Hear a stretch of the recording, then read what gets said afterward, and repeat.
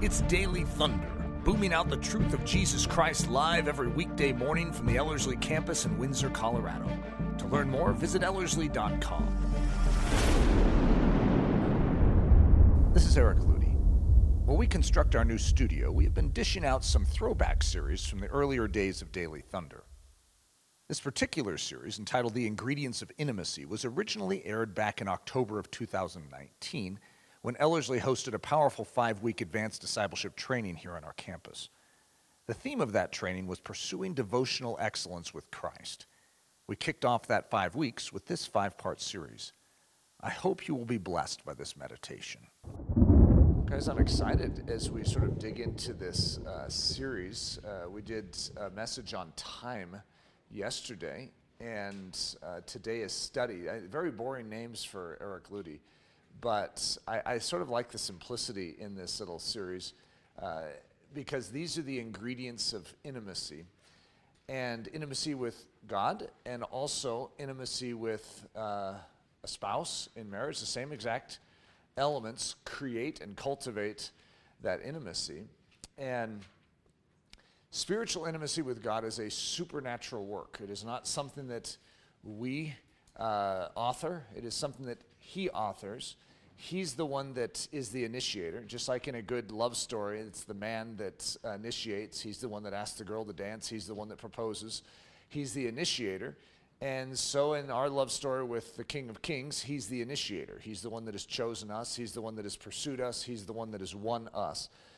And yet, as a reciprocation, we typically will use the term responsibility, but if you take that word responsibility and you take its two parts, response and ability, and flip them around, you have the ability to respond. And what God has given us in His creation is the ability to respond to Him. He designed us that way. And so though we can give all the credit to God as being the initiator and being the one who even gives us the ability to respond, He gives us the ability to respond. And so we have a responsibility in this, an ability to respond. And so that's what we do. And that's what these ingredients of intimacy are. We have the ability to choose how we use our time. And so how we choose to use our time affects our intimacy with God. We have the decision to choose to study in this case. Now, the word study, I have to admit, sounds very academic, but it's attentiveness. You know, if you were to, have you ever heard of an attendant or someone is attending to someone like a waiter in a restaurant or a waitress in a restaurant? What you're doing, like in one of those nice restaurants, you're not supposed to bother the people as they're sitting there eating and they're in their conversation, but you linger in the shadows with your water pitcher.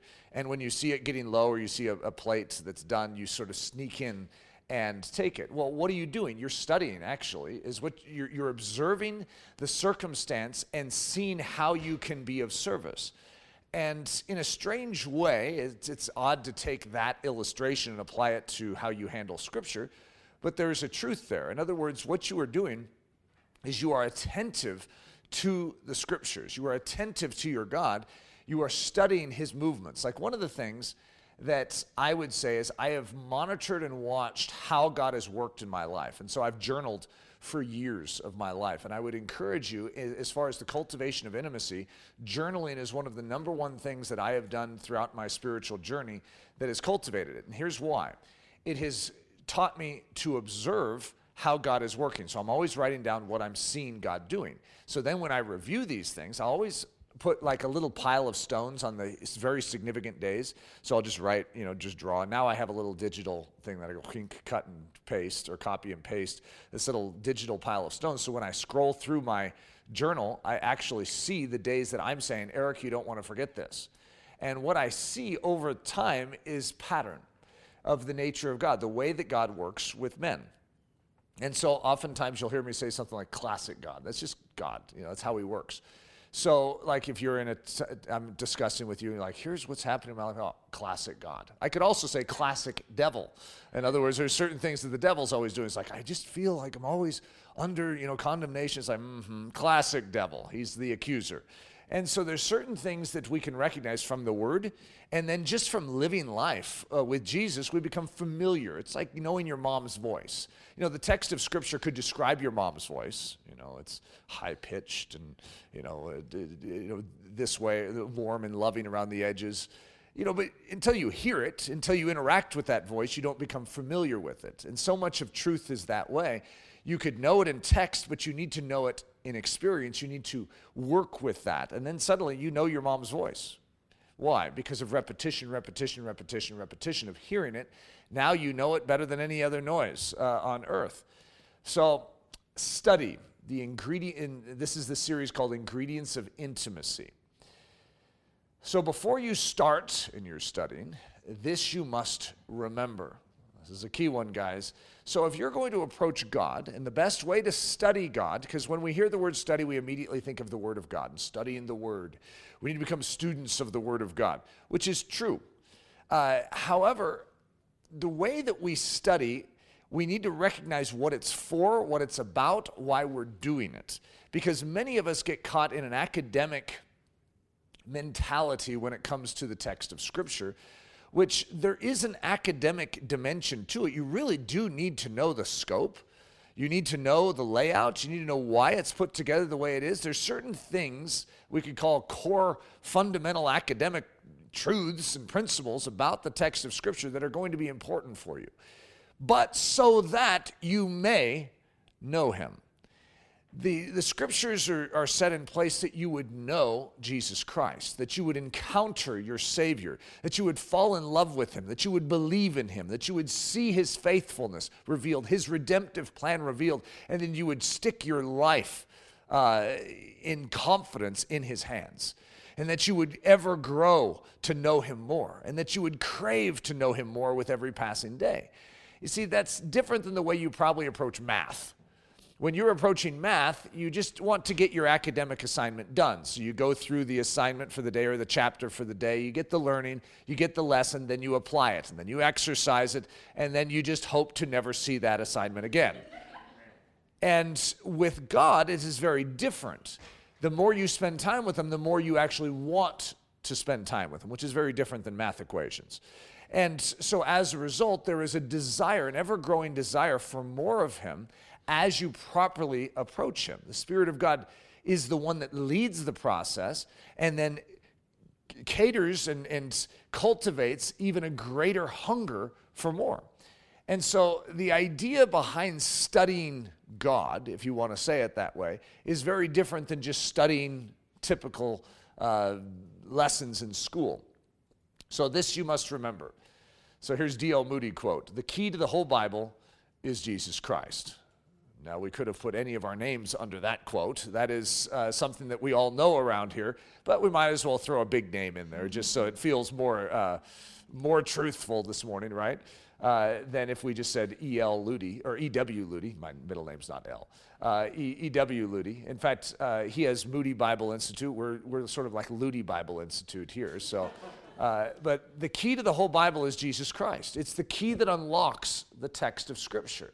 And so if you want to understand this book, you need to recognize that it is all about a person. So this sounds like we're in review right now. This is what we all know, we all understand. He is the key. So the big word is hermeneutics, which is the tools for how we rightly divide the Scriptures. It's how we are going to approach textual study, which just sounds very high-minded, right? And so a word like hermeneutics puts many of us into a position of feeling insecure when we come to the text of Scripture, because we don't even know what the word hermeneutics means, let alone what that text in the Old Testament would mean. It's like, whoa, this is intimidating stuff. The one who carried along the writers to write that Scripture lives in you. You need to know that. And His desire is not just to increase your IQ, it's to increase your knowing, your understanding of Jesus Christ. He desires to show you Jesus. So He gives you Jesus as the key tool.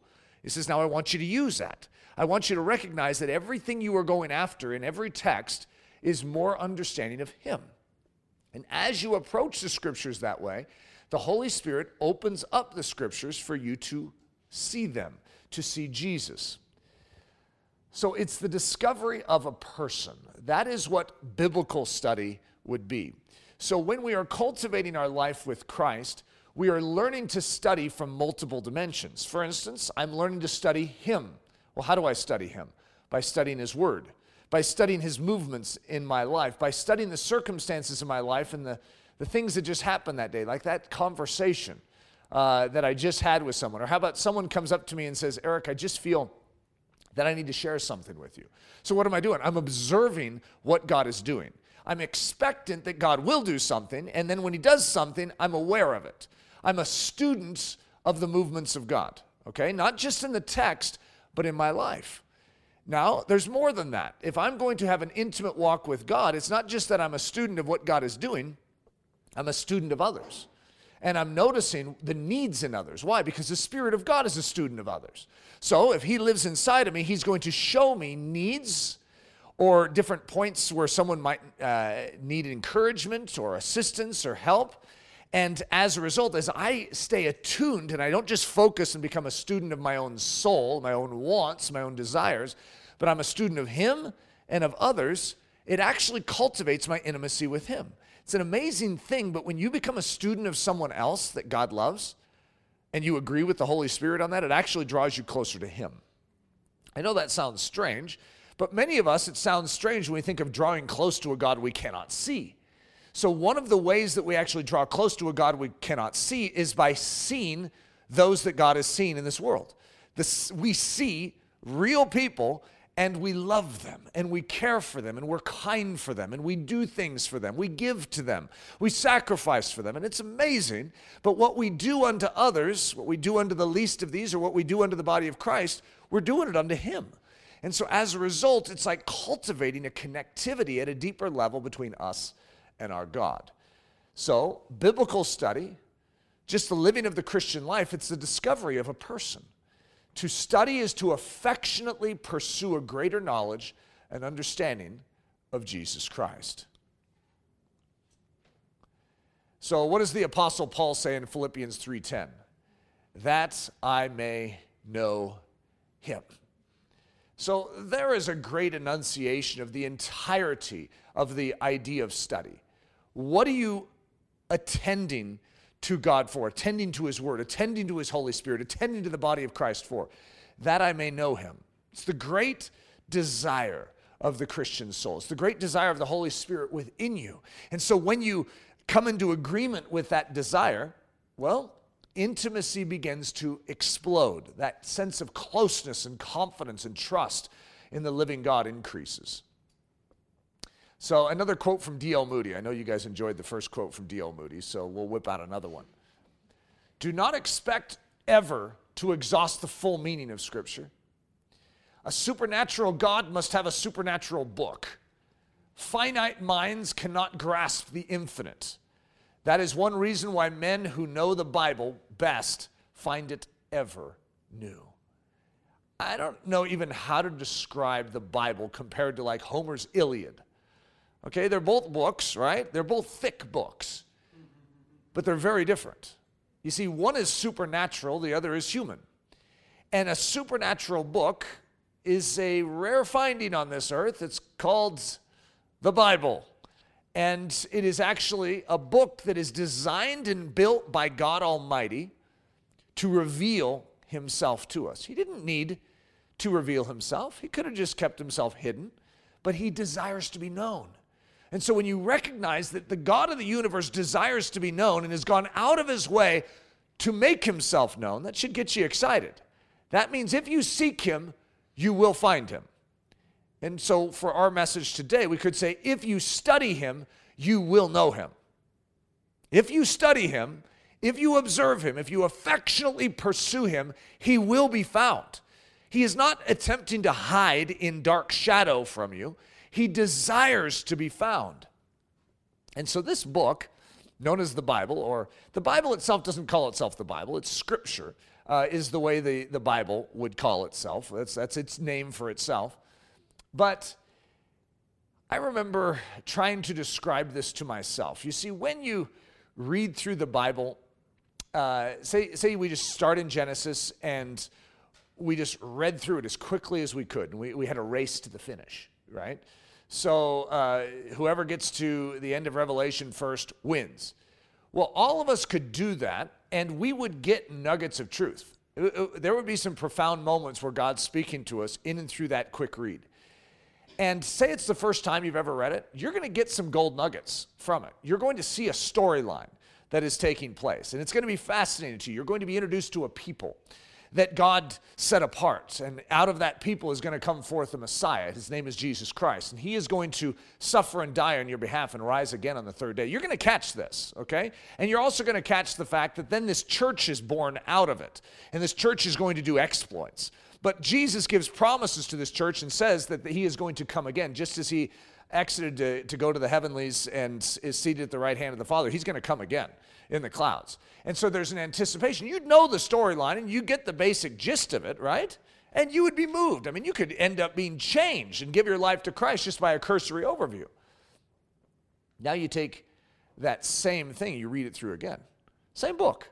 And you're going to see something that you didn't see the first time. It's like, didn't I read this? Oh, you read it. Well, why does it feel like I've never read this before? Why does it feel like this is new to me? Like I didn't even see that. Okay, so say we read it a third time. Okay, you guys know where this is going, right? You could read it a 400th time, and it's incredible. But you're going to see things that you've never seen before. Now I want to zoom in on one scripture. You memorize this scripture when you're 5. Someone brings it up when you're 7. You go, I know that scripture, and you even repeat it to them. And then you're in a Sunday school class when you're 9, and they study that scripture, and they're teaching you how to study the Bible. And guess what? You're thinking, I know that scripture. But then as you're studying it when you're 9, you find out so many things about it you had no idea about. You didn't know who it was originally written to. You didn't understand the background of that scripture. You didn't understand that side of it. So now you're 11, and you're learning to study, and maybe you're in some kind of, summer camp, and they bring up that scripture, and it feels like you've never heard it before when that man is giving a lesson, and he teaches on that scripture, and whoa, it's sort of like it's brand new to you. Well, now let's skip forward 50 years, and you've gone over that scripture who knows how many times you heard it preached on, how many times maybe you've even preached on it. You've written a book on it. And yet here you are studying it when you're, how old are you, 62? How old did I just make you? You were 11, and then I added 50 years, so you're 61. You're 61 years old, and you have some gray hair. I'm sorry to say it, but you're aging fast. And you sit down with that same scripture, and how do we explain this? There's more in it. That one scripture is like bottomless. It is an endless frontier in and of itself, and it's just one scripture, let alone the entirety of the Bible. So let me read this quote again from D.L. Moody. Do not expect ever to exhaust the full meaning of Scripture. A supernatural God must have a supernatural book. Finite minds cannot grasp the infinite. That is one reason why men who know the Bible best find it ever new. Talmage said this: as the smallest dewdrop on the meadow at night has a star sleeping in its bosom, so the most insignificant passage of Scripture has in it a shining truth. Isn't that just a great statement? Even the smallest dewdrop can have in its bosom a star sleeping. Isn't that a great statement? So even the most insignificant, or what you think is insignificant, Scripture in the Bible, like, why would God say that? What good is that? Everything is on purpose in the Bible. Every word is measured. As it says at the end of the Gospel of John, that if all that Jesus did was written down, the world could not even contain the books. It seems like such a hyperbole, doesn't it? Sound like such an extreme statement. And yet what we see is that God has purposely limited himself in the Gospels. He has purposely not said things, because that's the final gospel that is written, right? So in other words, it's saying this is what you need to know. You don't need to know anymore. There's a lot more that Jesus did, but that's not of importance to you right now. God has given his revelation to you so you could see it. What does that say about what is written? Especially when what is written is repeated 4 times in 4 Gospels. That should cause it to rise to such a level of intensity, highlighter pen material. Like God is highlighting it, then he's underlining it, then he's adding exclamation marks. You know how like when we send our texts and we have emojis, like 7 emojis after something, and we're making a statement. That's what God is doing. He has like a whole page of emojis on there. And so we see that God is highlighting certain things. And when he doesn't say something, take note. Even the things God doesn't say matters. So for instance, like I'm all intrigued by the cherubim, right? And so I'm reading Ezekiel and I'm fascinated about these 4-winged creatures that have feet of a hind and they have 4 faces. And I find out that Lucifer is a cherub, right? So it's like, oh, this is interesting. And so I want to know about it. And we get to the book of Hebrews where the writer of Hebrews is going through and unpacking all these mysteries of the tabernacle and the temple and the Holy of Holies and the Ark of Covenant and all these things and who Melchizedek is. I mean, there's all sorts of mysteries that are being unveiled. And then he gets to the cherubim and says, of which we cannot now speak particularly. It's like, what? Wait a minute. What? And you can just sort of see God winking and going, no, there'll come a day when you can know it. Right now it would be a distraction for you. I know you, Eric, and if I were to go into that, you'd make a whole doctrine over here about cherubim. So as a result, he is going to restrain himself and us and say that's not necessary. What you need for life and godliness has been given you. What you need has been given. So as a result, you can treat the scriptures as sufficient. Everything that you need is there. You don't need anything else. Technically, right there is everything you need. Everything God wanted you to know. Charles Spurgeon said this, the flowers of God's garden bloom not only double, but 7-fold. They are continually pouring forth fresh fragrance. So there's scripture for you right there. That's the flowers of God's garden. And they bloom. Every time you come to the flowers in God's garden as you're reading through scripture, it's like, whoa, they're blooming again. But they don't just bloom once, they bloom and not only double, but 7-fold. In other words, they just keep blooming. They are continually pouring forth fresh fragrance. George Mueller says, I have read the Bible through 100 times in order, and every time with increasing joy. Whenever I have started afresh, it seemed like a new book to me. What an amazing statement. Not many of us can make that statement. But there is a statement from someone who's been there. And they've read it through 100 times in order. And every time, it seemed like a new book. It's an amazing statement. Oh, another D.L. Moody quote. I know you guys have enjoyed those other two, so we have a third one in here. I thank God there is in God's word a height I have never been able to reach, a depth I have never been able to fathom, a length and a breadth I know nothing about. It makes the book all the more fascinating and proves it divine. Oh, what a great statement. There is never an end to the discovery. So I was writing a novel quite a while ago, and I ended up parking it, and I never moved it forward. That's a whole story in of itself. But I spent 4 years on this thing, and it's really thick, and it was really good. I mean, it's a very fascinating story. And in the process, I purposely, as the author, I was working with another man on it, and what we did in the formation of it is we created layers so that when someone reads it, they would see layer 1, and that's what would be obvious. But if they ever read it again, they would see that all these things were purposeful, and this was like planted in there, like we were hiding nuggets throughout. And so I don't know what we had. It was like 3 or 4 layers to the story. I mean, it was really complex if you were to look at it from that way, or you could just read the story. But then if you actually wanted to, you could dig into it and find all this gold, right? And so just think about that. That's a human approaching a book. And I hid, with this other man, we hid 3 or 4 layers of sparkle and dazzle and mystery. We had a whole appendix to it. It's like this little word, you could look up what it meant and go into a whole study of even Christian history. It was very fascinating, right? Now that's a human. What does God do when he puts together the Word of God? I mean, think about this. In the earthen crust, which he has created, he has layers and there are jewels in there. There's gold in the earth. He hid it there. Just ponder the many layers of the earth and how God even forms diamond. So he layers in these things, creates this pressure in the earth, and forms beauty in a place that we would never expect to find it. But if you dig for it, if you search for it, you find something that those that don't search and just stay at the top layer will never find. Isn't that amazing? Just in his very creation, he does this. And so when you drill, I mean, think about this fuel and the oils and all of that. When you search for it. I mean, these guys will go over and spend hundreds of millions of dollars trying to find oil. And this is, with the area you guys have just come to is one of the number one oil producing areas in the world right now, right here. And so we know it. Frackers are all over the place trying to find this stuff.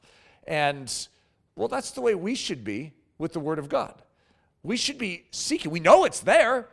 And so we should be going after it. If you knew that there was oil all around and you had access to it and you had the equipment to go after it, what would you do? You'd go after it. Well, you have all the equipment to go after the gold of God's word. The black gold, that's what oil is called. Black gold of God's word. In other words, go after it. Go after this incredible life. There is never an end to the discovery. So the attitude behind the study, what's funny is when we go into, for those of you that are going to be in the advanced training, I know for those of you that are getting this via stream and via podcast, I'm just going to have to whet your appetite. You have to come to the advanced. That's why we have to, throw out these carrots. And then, but I'm actually going to go into the endless frontier this morning. I love that topic, and I love that study. But it's the attitude behind it. In other words, that no matter how far you go, there's more to discover. And that we cannot be satisfied with all that we've found so far. Now, we're content in the fact that God has given us everything we need for right now in our life, but we wake up afresh today with his mercies new today, and we say, God, I want more of you. In other words, I'm going to give you a word, a holy discontent. There's a bad form of discontentment, and there's a good form of discontentment. The good form of discontentment is, God, there's more of you to be found, and I do not want to be sitting on my thumbs today and miss it. That's actually a good form of discontent. If you knew that you could grow in greater relationship with your wife and your children, if you knew that you could grow in greater relationship with your God, what would you do?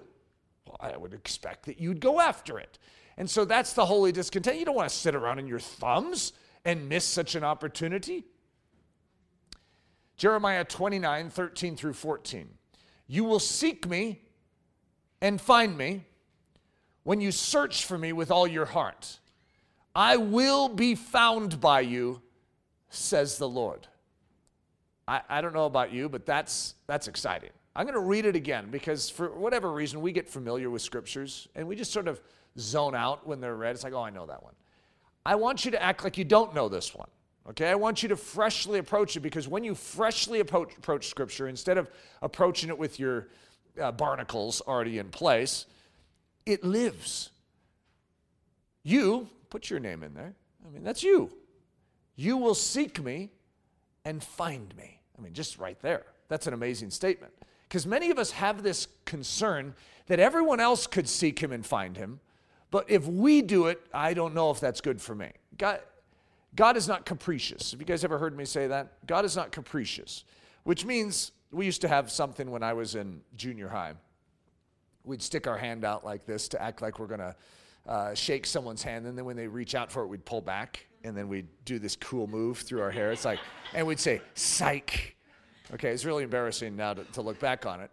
But that's how a lot of us think God is, that he's like, hey, come on, shake my hand. And then we're like, oh, you want to shake my hand? And we come up all gullible and we stick out our hand and psych. God does not psych us. He is not capricious. He doesn't randomly change on us. He is not seeking to joke with us. If he sticks out his hand and you see his hand outstretched, you know it's good. He has given you his hand. He's given you his hand in fellowship and in covenant. If you reach out, you will have it. You will seek me and find me. Now, there's a condition here I have to acknowledge. When you search for me with all your heart. You see, God is desiring you to catch the vision. It's like, are you all in? You can't be part in on this, guys. If you really want to find the living God, you have to be willing to sacrifice. You have to be willing to give your all to this. I will be found by you. Wouldn't that be an amazing refrigerator quote right there? I will be found by you, says the Lord. Isn't that just a great reflection? Because many of us, that's the exact thing the devil's whispering in our ear. You're not going to find him. Oh, yeah, you think that you're going to find the living God. No, he has already told me.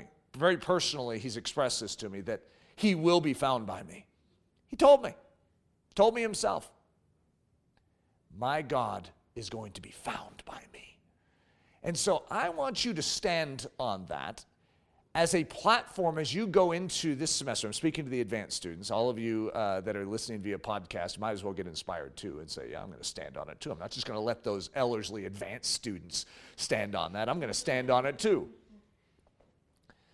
So the secret to intimacy in marriage and family. So I'm going to change the scripture up to, you're going to see I'm adapting it to fit the marriage and family edition. You will seek them and find them when you search for them with all your heart. They will be found by you. In other words, when you are after a spouse, well, pursue them. Observe them. Study them. You see, when you seek them, you will find them. When you search for them with all your heart, they will be found by you. It's a simple principle.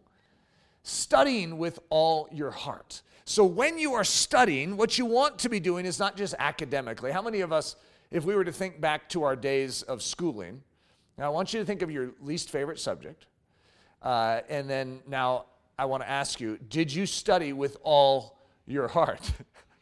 But you could just hear a parent. Can't you just hear him saying, honey, if you really want to know math, you need to study it with all your heart. And guess what? You will know math.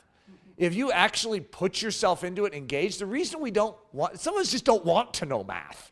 Because if I know math, then my mom might have me do more classes in math. And so as a result, we don't seek it with all our heart. My mom used to always want me to turn on the grill and to use the barbecue grill. For whatever reason, when I was growing up, I did not want to do that. Okay, so every time she would say it, I'd say, I don't know how to do that. She goes, Eric, I've told you, how many times now? 10? How many times to start the grill and to grill? And so I don't remember. And I genuinely didn't. I genuinely didn't remember because the moment my mom would teach me, I wasn't interested. And so she would teach me, but I did not want to know it. And so as a result, I didn't learn it. So the next time she would ask me, I didn't remember how to do it. You could only imagine how frustrated my mom was with that after 20, 30 times of this. And so when you are fascinated and passionate about something, did you know that you hold on to information at a whole different level? So you take the difference between a barbecue grill for Eric Ludy and sports statistics. I could have told you anything you wanted to know. I could have told you how many yards per carry some obscure running back on some obscure team had. I could tell you almost every number of every player in the NFL. I could tell you what shoes sponsored them. I could tell you height and weight. I could tell you what college they went to. I could tell you how many years they've been in the NFL. Okay, that's weird. I mean, some people would say, oh, that's savant. No, that's interest. Okay, I was passionate about sports, passionate about football, passionate about details. I love statistics, still do. All right, I'm a sucker for them. That's why I have to stay away from them. I love statistics, and so I'm extremely intrigued by it, and as a result, I hold on to them when I hear them, when I learn them, when I see them. I'll walk by and just see a number, and I'll remember it, right? Because I want to know it.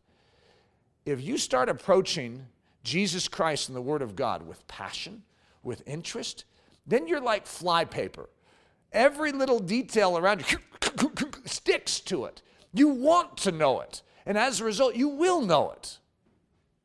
So studying with all your heart. This is the grapefruit principle, guys.